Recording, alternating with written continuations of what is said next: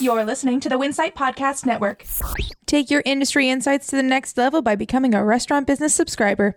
Go to restaurantbusinessonline.com, click on the blue subscribe button in the upper right-hand corner, enter promo code PODCAST23, that's PODCAST 23, to get your first month of RB Basic for free. After promo period, current rates apply. And now please enjoy this episode of RB Daily. Joe and the Juice has a new owner, Hotel Breakfast is perking up, and Bartaco's CEO will pull double duty at another Mexican chain. Welcome to RB Daily, a quick look at the industry's top stories from the editors of Restaurant Business. I'm Joe Gaskowski, Senior Editor at RB. And I'm RB Associate Editor Reina Estrada.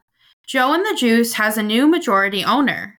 The investment firm General Atlantic has agreed to take a majority stake in the juice, coffee, and sandwich chain, which has about 360 units globally, including 70 in the U.S. Exiting as an investor is Valdeo Partners.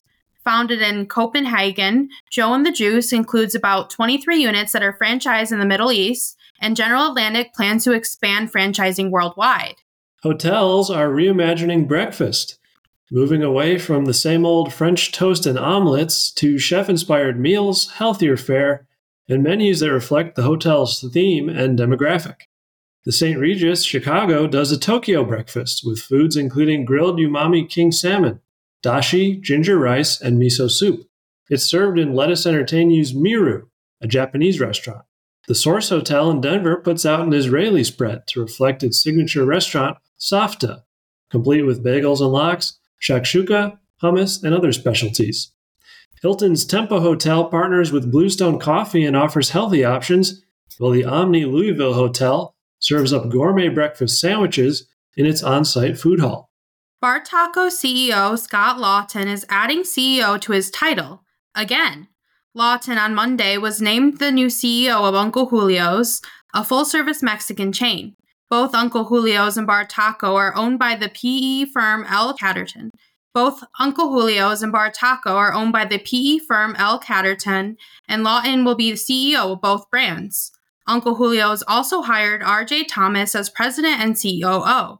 Together, Lawton and Thomas will look to lead the 32-unit chain into a new phase of growth. Virtual food hall concept Wonder has closed on its acquisition of meal kit company Blue Apron for $103 million. Blue Apron customers in Wonder's delivery zones in New York and New Jersey will now have their meal kits delivered by Wonder. Customers will also be able to access Blue Apron in the Wonder app and can order meal kits and heat and eat meals for pickup and delivery from Wonder stores. The initial menu features Blue Apron favorites like shawarma chicken and couscous and sheet pan pesto salmon. And that should do it for today's episode of RB Daily. Tune in every weekday on Spotify, Apple Podcasts, or wherever you get your podcasts. I'm Reina Estrada. And I'm Joe Gaskowski. Have a great day.